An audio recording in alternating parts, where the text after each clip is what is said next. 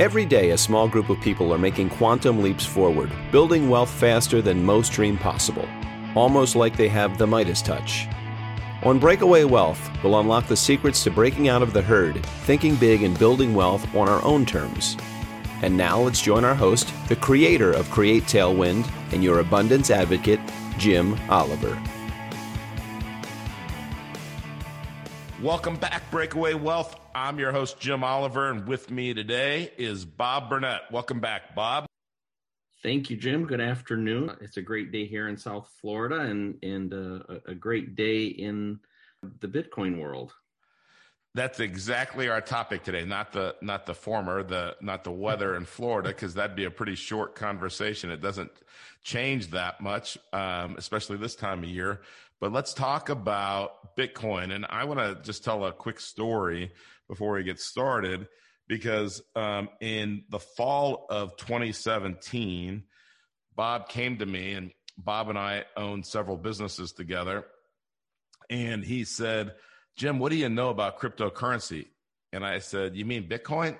And he said, well, there are a lot of other cryptocurrencies. And that was the first sentence in the first conversation of my cryptocurrency education. And now we have, is it 3 businesses in the crypto space, Bob? 3 businesses, yes. And I want to say before we get started and before I ask the first question, we are not making a recommendation that you go out and invest in cryptocurrency or Bitcoin. We don't recommend investments.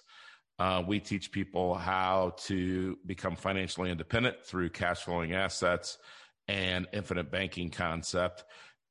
And really what we want to do today, just like anything else, is bring maybe to some of the audience that doesn't really understand the basics and kind of where everything is, where that space is for cryptocurrency right now.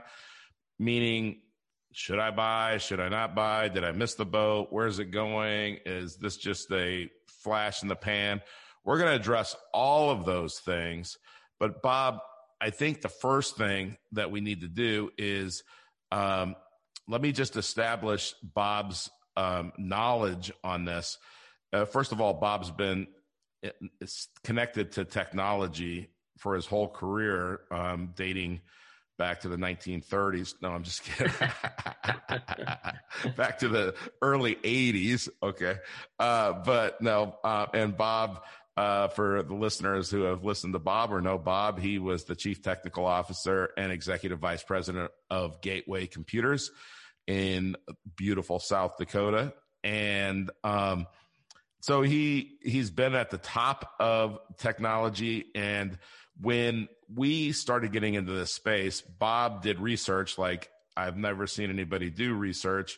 And he's continued for the last 3 years of researching and running down all of the different information and talking to experts. And some of the people that Bob's talked to and that have consulted Bob and vice versa are really the giants in the crypto space. And so Bob is an expert. He teaches crypto classes online at Florida Gulf Coast University here in Southwest Florida.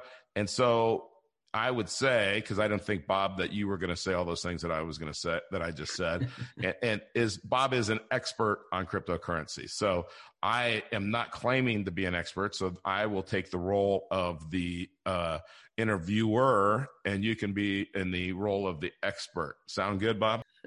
Well, thank you for the kind words, first of all. And I guess you call me whatever you wish in terms of my knowledge level, but what I will admit to is being an evangelist and passionate about this at a level equal to almost anything in my life. We'll get into this in a little deeper here in a second. Bitcoin specifically it's not an investment. It's not something I think of like a stock. You know, it is a new monetary system. It is a way of disassociating yourself from the current financial system. And I believe that ultimately it will be the bane of dictators and tyrants around the world and take away their greatest tool to impoverish and essentially imprison people through monetary systems.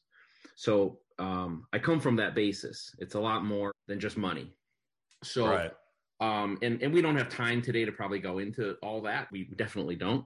But I do want to share with them, with pretty much everybody here, that as I've delved down into this deeper, the ramifications of it and the importance of it go way beyond, did you buy Bitcoin at 8,000 and sell it at 12 and make 50%, which is, I think, the way a lot of people look at it. I think the world will become aware of it at a much deeper level as time goes by. And Bob, this is very timely, and we're going to try to get this episode out and push it ahead of a couple of other episodes or a few other episodes, because I think that the momentum is getting faster and faster, and the velocity of adoption is getting to be incredible with Bitcoin. And again, I'm not the expert, but when I see Mass Mutual putting $100 million in, when I see, it was just somebody today that put money in one of the big financial institutions. Well, I think you're probably referring to the Guggenheim funds. No, there was another one today that I saw, Bob, that just popped up. Yeah, and Guggenheim put $500 million in, right? Yep. And so, but what really, as the year kind of comes to a close, I always say a champion goes back to the basics once a year. So let's start with the basics, Bob. And, depending on the demand and feedback that we get from the audience, we can do some more advanced crypto discussions as Bitcoin kind of expands. But let's go back to the beginning, or kind of to the very basics. Mm-hmm. How did Bitcoin start? How did cryptocurrency start? What was their kind of the goal in the beginning? Yeah, the cryptocurrency, and specifically Bitcoin, which is the granddaddy of them all and the first of them all, came out of a white paper written on Halloween Day in 2008 by somebody named Satoshi Nakamoto. To this day, nobody knows who Satoshi Nakamoto really is. It's a pseudonym. And the white paper, which was not terribly long, the first couple pages are not super technical, and then it gets fairly technical,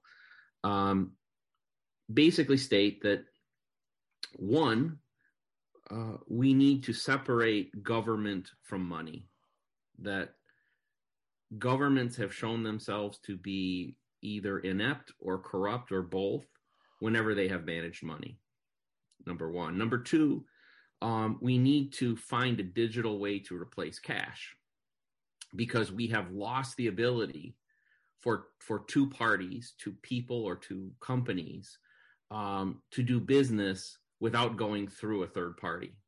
And therefore we've lost privacy, right?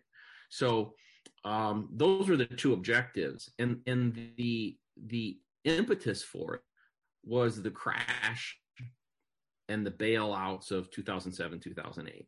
And that was kind of like straw that broke the camel's back. And it happened to coincide with some technological developments that allowed for the development of a mechanism for two parties to do transactions without middleman, typically called in economics or in banking a trusted third party, that, Jim and Bob could send money digitally without anybody in the middle of that we don't need a third person to arbitrate that. That was really the technological innovation. So, yeah, it's funny, everything you just said as far as governments, because we know that, especially our government, and we see what's happening with money with our government, and it's the same everywhere. So if you think that there's something unique to our central banking system, there really isn't. It's everybody. Correct. Every developed country in the world has a central bank, I believe. And it is amazing. And I had a client on earlier today, very successful real estate developer and syndicator. And, he was talking about fractional reserve banking, and we were talking about infinite banking. And he was saying, well, I want to do the fractional reserve bank. Yeah, me too. And by the way, Bob, if we could do that, there'd be a virtual line out our door for people to sign up to be their own banker. But so we understand the need or the motivation for it. Kind of maybe give a brief history of how we gotten to where we are today, which seems like on the cusp of mass adoption. Yeah. Well, we started with just a couple people, and I say this with all respect and affection, a couple geeks some code and transferring some Bitcoin back and forth from each other. That had at the time really no real value, right? Just a couple people making this system work. And it was appreciated basically by only a slightly larger group of geeks. And as Jim, as you noted, I'm probably the chief technology officer at Gateway. And so I would consider myself a geek. So I was saying that you were kind of the head geek at Gateway, right? Yeah. And so,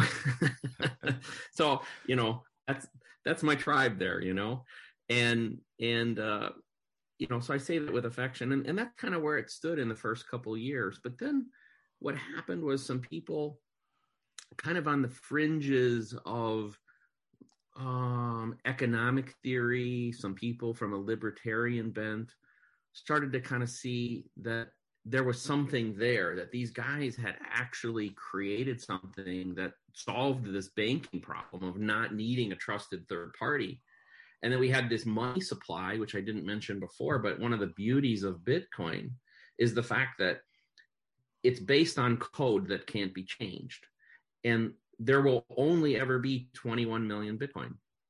And so these people who understood economics, saw what was happening, said, wait, what? You have built something that allows two parties to transact without a bank in the middle. And you've also created something that doesn't allow a government to at will change the money supply. And so it started to catch some momentum.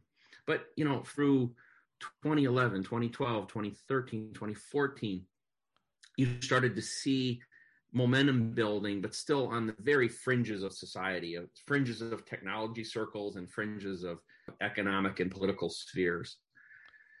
And by 2014, 2015, though, it had gotten enough attention that some people, especially in what I would call the traditional mainstream financial world, actually started to say bad things about it. And that was when it actually caught my attention for the first time. The first time I saw a Jamie Dimon, who those of you who don't know is the head of JP Morgan Chase, when he started to be critical of it, when Warren Buffett started to be critical of it, we started to see politicians be critical of it. That actually raised my interest level. Like, well, why are they critical of it? What are they afraid of? And I started to suddenly get a little more focus. And then, as you said, by 2017, it became crystal clear what was happening. And so, I was part of maybe more of the third wave of people kind of coming in. And I pay homage to the people of the first two waves for being that visionary. But we went through a period, and that early 2018 period, a bubble occurred. And in that bubble, Bitcoin went from trading in December of 2017 I'm going off the top of my head, something like $6,000 or $7,000 to by January trading at $20,000. And there was some mania, FOMO, fear of missing out. People who didn't really understand what it was, but who were just looking for a get-rich-quick scheme, started investing. And of course, that ran out of steam quickly, right? And it kind of fell back down. And cryptocurrency went into, specifically Bitcoin, but pretty much the whole cryptocurrency market went into what most people would call a winter. And we went through a long winter of several years, really until early this year, where prices as measured in fiat, I'll talk about that in a second, stayed depressed. And the people who really weren't in it for the right reasons all left. And it kind of came back down to a core group of people, which Jim and I are part of that core group of people who stuck with it. And then something happened. And I think we can in large part thank COVID for it.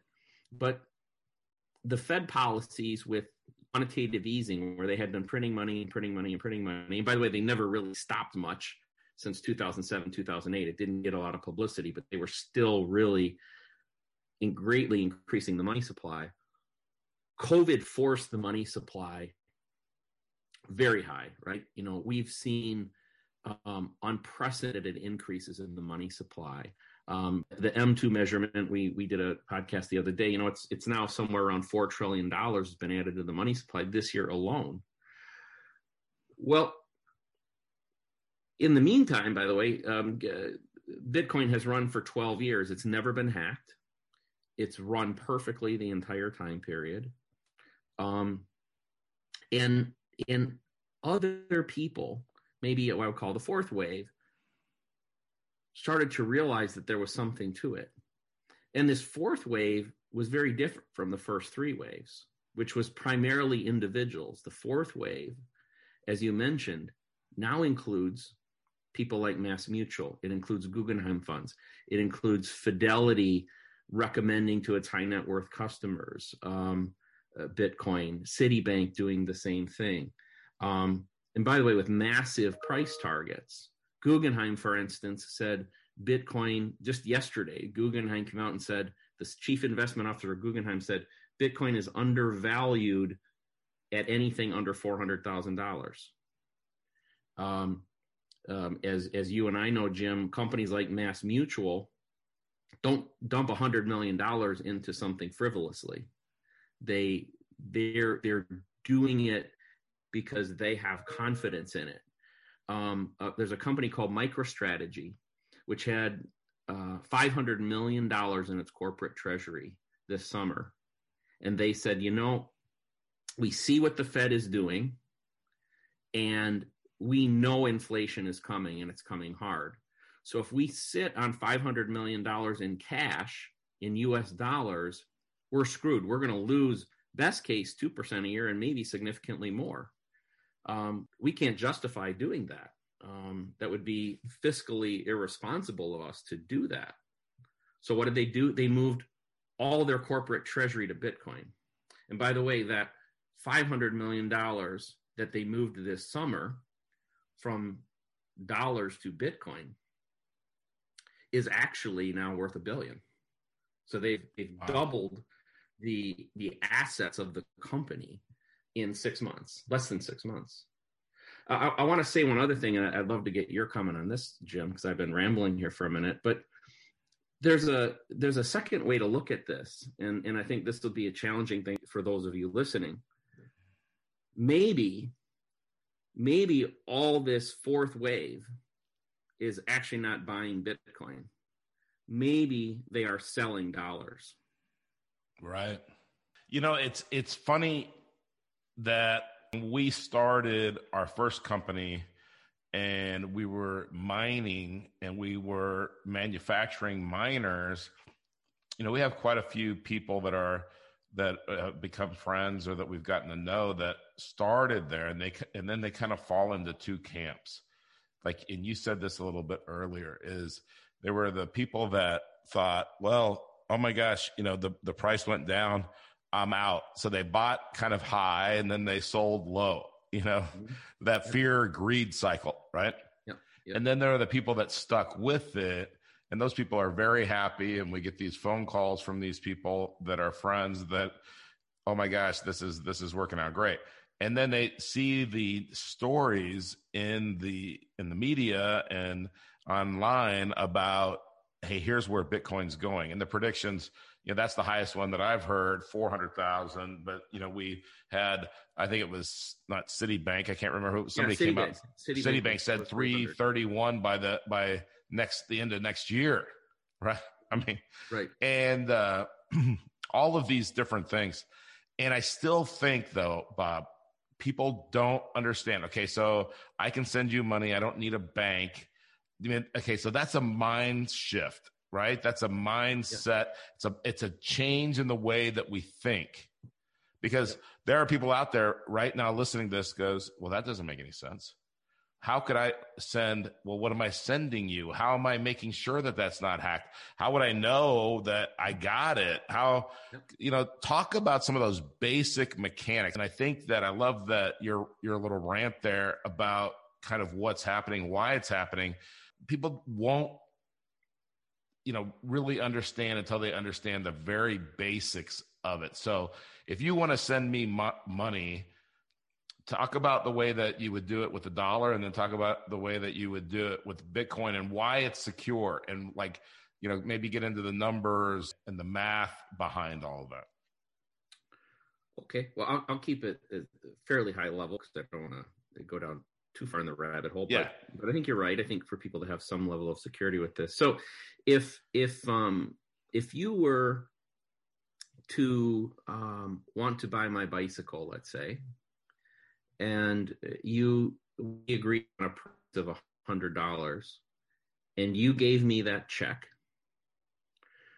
I would then present that check to my bank, which would then contact your bank, and they would say, hey, does Jim have $100? And your bank might say yes. Should say yes, right? Yeah. Now, and let's just say you had $500 in your account. So your bank looks at it and says, yep, we've got 500. So they might be able to do that very quickly. So I might even get credit almost instantaneously in my checking account for the 100. However, if you had also written a check for $500 to the IRS, and that happened to drift in a day later, there's a distinct chance that your bank is going to call my bank and say, hey, that check was no good. It bounced, because we're going to prioritize this check written to the IRS in front of the one that Jim wrote to Bob. And so that issue, by the way, is something called transaction finality. So when in our world does a transaction become final? The answer, by the way, is quite a long time. That it could be several weeks even later that something could theoretically happen that could reverse that $100 check that you gave me.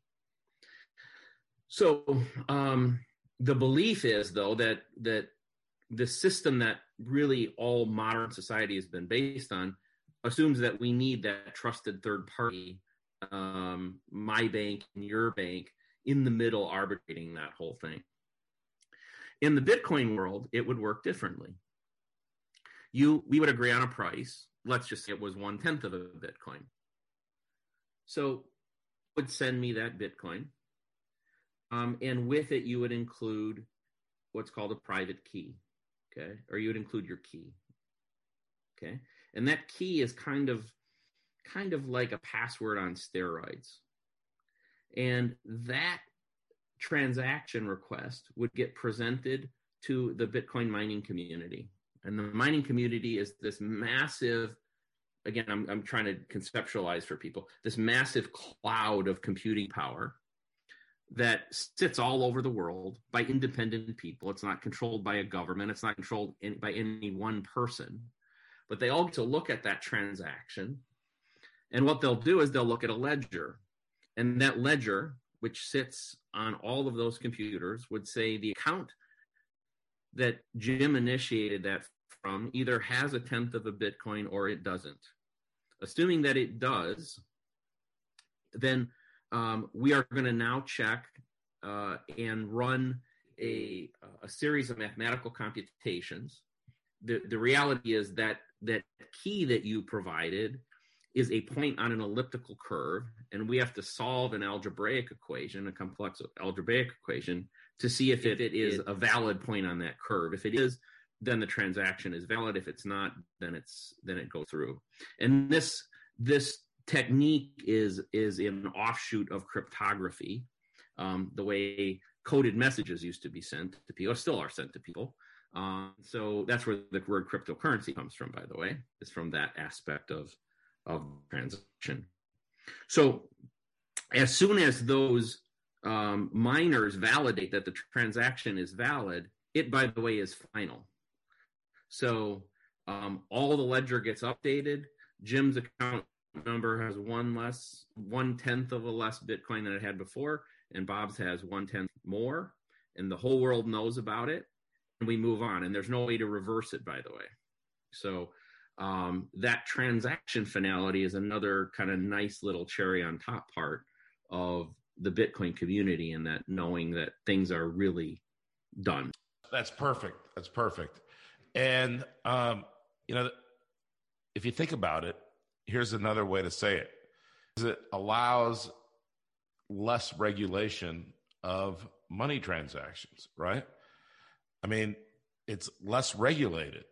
It's more, Nelson always used to say, you have to get money down to the you and me level. Mm-hmm. That's what Bitcoin does. And, I think about the blockchain, and I think about all these things coming. And I believe, and I know you believe this as well, very soon, hopefully the next election, presidential election, will be using blockchain technology to vote instead of the system we have now. That's the way. Yeah. I think it's best. Yeah, systems even. They're so disparate. Yeah. They're archaic. They're ridiculous. Yeah. And we could have a whole show about that. And I'm sure we got lots of opinions on the voting for president and the election that just happened. But this would solve a lot of issues. There are so many things going on in the world that cryptocurrency seems to solve, and the blockchain seems to solve a lot of issues. And what would you recommend if people want to learn more? Because I think that there's going to be people that, you got to see this a few times to really understand. Yeah. And, I think that's a great point. I think you have to go into it knowing it's not going to sink in right away, because frankly, what we're professing here is that everything that you've been told about money and the way financial systems work and the way money works is wrong. And so it's a pretty hard thing to disassociate. Even that comment I made to you before, which I said, almost everybody would categorize the acquisition of new Bitcoin as buying Bitcoin. Right. But I would challenge you to say that what you're doing is selling dollars. And yeah.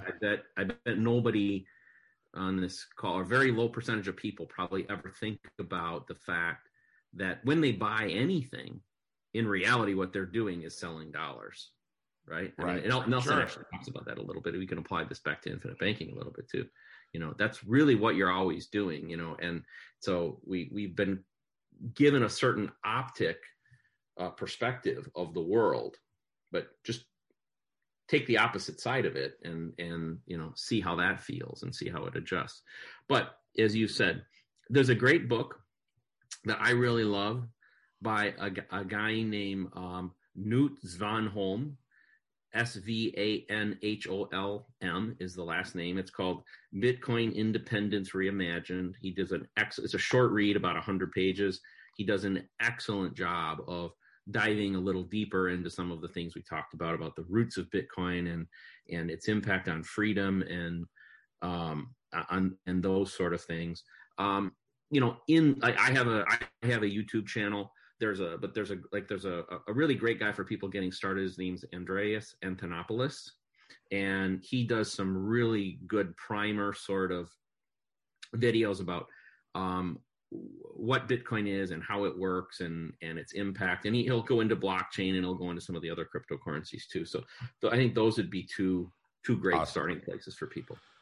Well, that's great. And, Bob, it reminds me, and when you bring Nelson up and some of the conversations, is we have to secede from the banking system and the monetary system to some degree, right? Mm-hmm.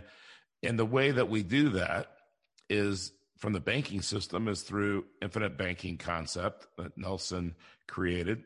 And, or he wouldn't say he created it. He would say that God divinely exposed it to him, right? Mm-hmm. And Bitcoin is something that, regardless of what you think about it today, you better educate yourself, because remember the quote, if what you thought to be true turned out not to be true, when do you want to know about it? So if all these things are happening and you don't know about it, then you can't take action. And I'm not advising you to take action. I'm only advising you to educate yourself about this. And there's tons of resources. And like Bob has a YouTube channel. What's the YouTube channel called, Bob? My name there is Boomer BTC. Boomer BTC. Okay, I'm going to start introducing Bob as Boomer from now on, just to let the audience know. I'll tell you why. You know where that comes from is, I'm involved in the cryptocurrency community, and there's a perception inside the cryptocurrency community in general that the boomer generation is at fault for the financial mess of the world. There's a certain element of truth to it. And also that boomers don't get it. Right. That boomers don't get it. So my name is kind of to say to the face of the rest of the world, which is typically people a lot younger than me, like, hey, no, I'm here with you, man. And so that's where that name comes from. And Bob, it reminds me that you and I are in two totally different generations. But it just so happens to be that you're the last year a boomer was born, 1964, and I'm the first year of Gen X. So that's correct. I'm only a year younger than you, but and almost exactly a year. And but I like to say I'm the younger generation. So. Yeah. Well, I'm sure they can tell. Right? That's right. That's right.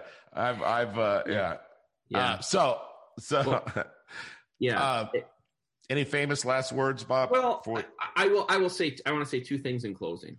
The first, one other very important thing to do at Bitcoin is to step back from your position as somebody in a first world country, in a first world economy, and look at yourself instead in somebody in a third world country, in a third world economy.